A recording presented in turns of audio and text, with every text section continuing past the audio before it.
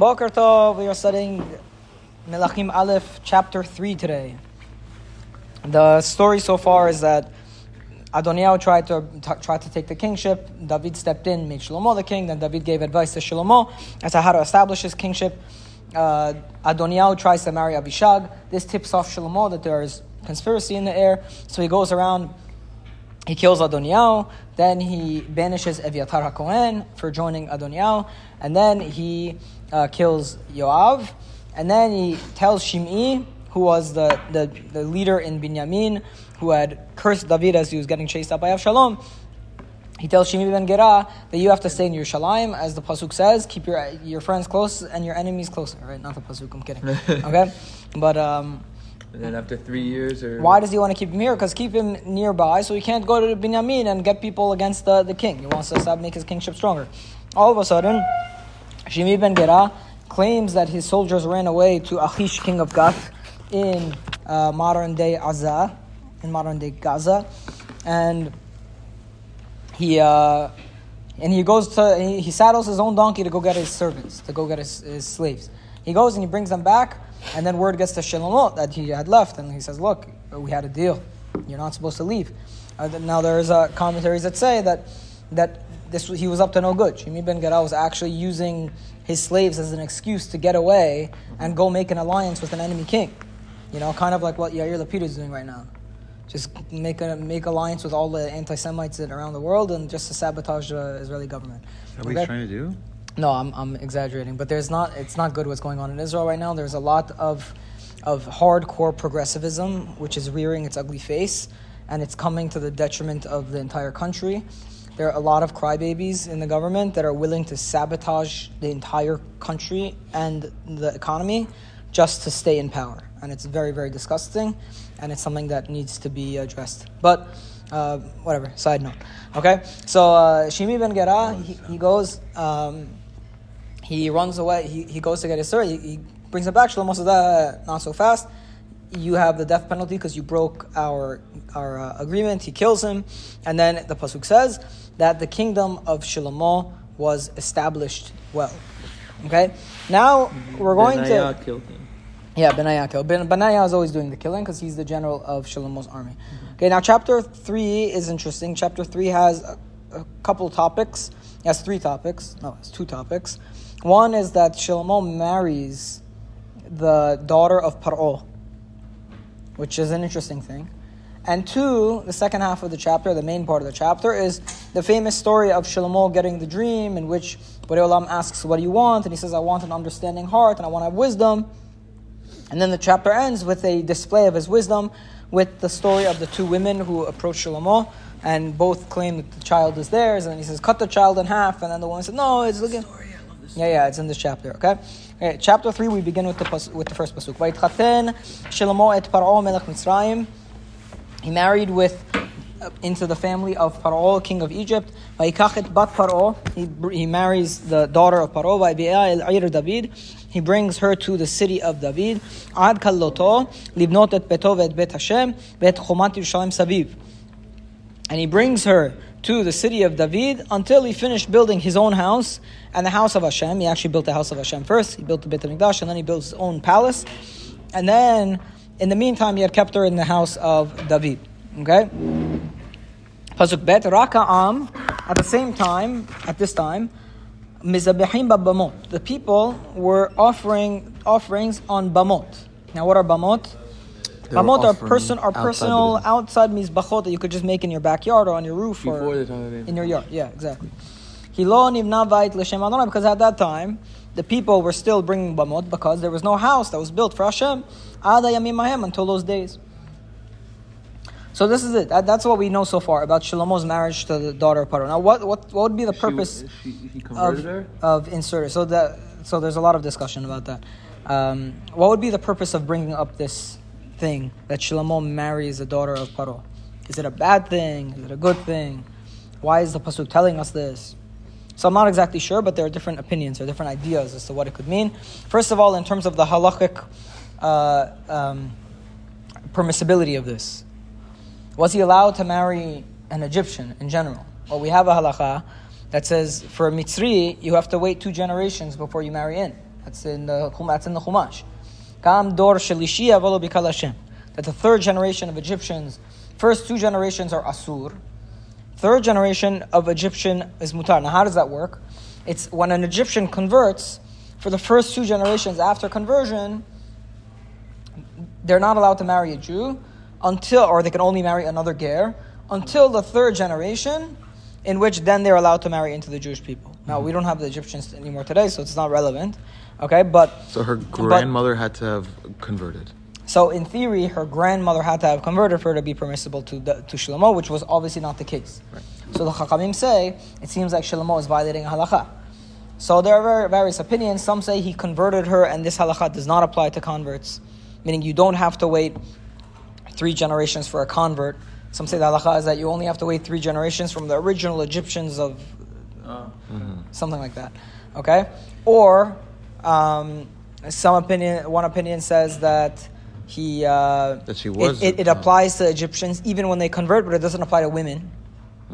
So it was permissible to him because of that. Or some opinions say that he sinned, which is also very probable. Which could be the Peshat, actually. Probably the Peshat. It's much easier just tell him that he was a king who had become very established. He was a very powerful king, and this is the start of his wanting to make alliances with other kingdoms. Very good. Olive, the wives go back to worship. Now on the flip side, let's read a few more psukim. Vayahav Shlomo et Adonai lalechet bechukot David aviv. Shlomo loved Hashem to go in the ways of David his father. Rak bamot u'mizabeach u'maktir. His only problem was that he was still bringing bamot. Meaning Shlomo's main sin was that he didn't build the Beit HaMikdash, he was bringing bamot. Now, the Chachamim say if the marriage to Paro's daughter was a sin, then it would have mentioned that here. It would have said his only issues was that he married Bat Paro be'isur and that he would bring bamot.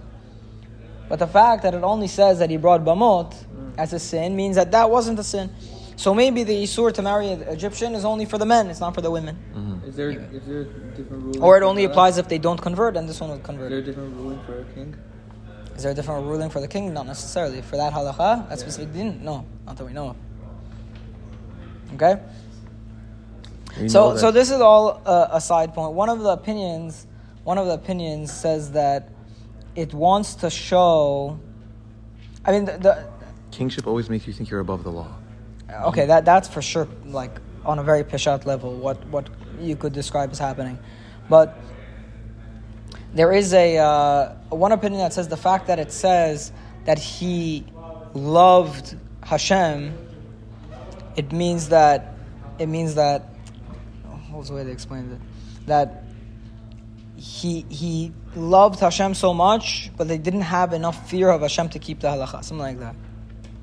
Side note. Now there's one more midrash. Spiritual but not religious to follow halakha. He was very, very, very in love with Hashem, but he also, that love took him to places in which he took liberties with the specific isurim or being, protective over keeping the basics of the deen. One last midrash I should bring to your attention because it's a big midrash that comes up in all the Mefarshim. They say the reason it talks about him marrying Bat Par'o right after the death of Shimi ben Gera. You would never believe this midrash, but the midrash actually says because Shimi ben Gera was his rabbi, and as long as Shimi ben Gera was alive, Shlomo would not do an isur in front of his rabbi, and once his rabbi passed away, or was killed by him actually, then he felt the freedom to do isurim. Why would Shimi ben Gera be his rabbi? Why would Shimi ben Gera be his rabbi? I have no idea. So if anybody knows why Shimi ben Gera would be Shlomo's rabbi, you could let me know. But that's a midrash that also appears. So, I don't know, I know it's a little bit confusing, but this is a little bit of a cryptic passage. Okay? Peshat, Shimi ben Gera is killed. The next thing the story tells us is that Shlomo married Bat Paro. Is it a good thing? Probably not. But it doesn't mean he doesn't love Hashem, because the next passage says he loves Hashem. And I think the theme of Shlomo is going to be he loves Hashem so much, but the fear of Hashem is not necessarily as strong in his heart, okay? But he loves Hashem, and he goes according to the will of David, or according to the ways of David. The only thing he's doing is that he's bringing bamot, and that's because there's no Beit HaMikdash. Now, the one more question the Chacham asks is, why are you blaming him for bringing bamot if there's no Beit HaMikdash? Like, what else is he going to do? And he says that David, if you look at David, he only brings korban near the Aron. in Yerushalayim or wherever it was in Givon, right? So David actually didn't bring Bamot. So that was the lone thing in which he diverted from his father's ways. That's final. So I threw a lot of Mefarshim at you, but that's like a summary of all the Mefarshim on this topic.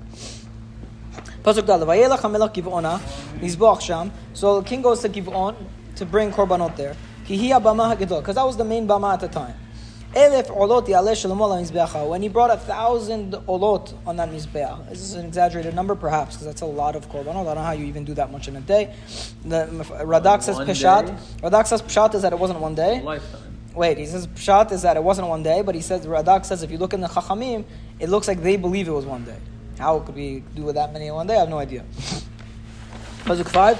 Begivon nira Adonai el Shlomo b'chalom alayla, and then in Givon, God appeared after he brings so many korbanot. God appears to him in a dream. Vayomer Elohim she'al nama eten lach. He says, ask what I should give you. Pasuk vav. Vayomer Shlomo ata asita im avdecha David avi chesed gadol. Shlomo says, look, you did a great kindness with my father.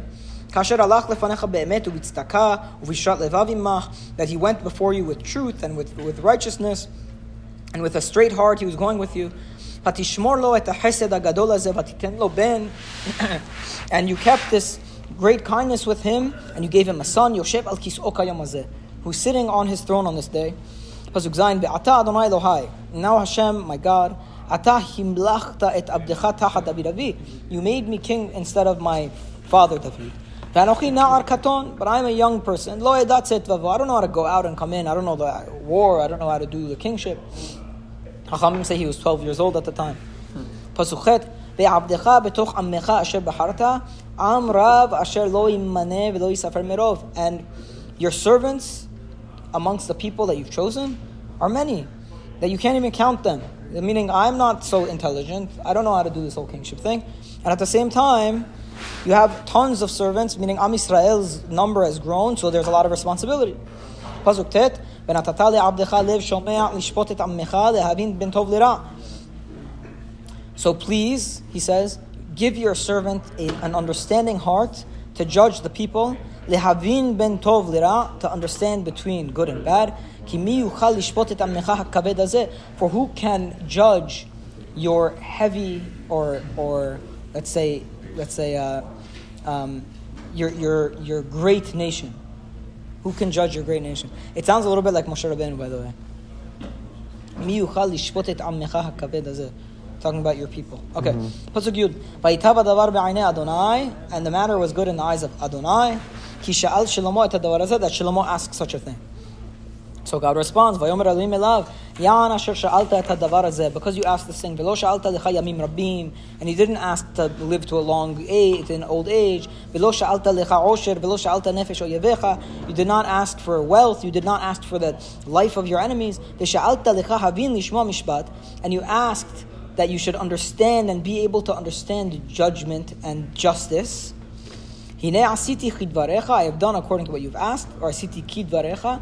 Hine natati lecha lev chacham ben amon, I have given you a understanding heart, smart and understanding. Asher kamocha lo haya lefanecha ve'acharecha lo yekun kamocha, that before you there was not like, and after you there will never be again like your level of wisdom. Now Radak points out very importantly that this is not talking about chokhmat ha'elohim. Because if you say that Shlomo is greater in Chokhmat HaElohim than Moshe, you have a philosophical issue. Radak says it's talking about wisdom of nature. He was the most intelligent man of the nature, but in terms of knowledge of God, Moshe Rabbeinu was the highest. Okay?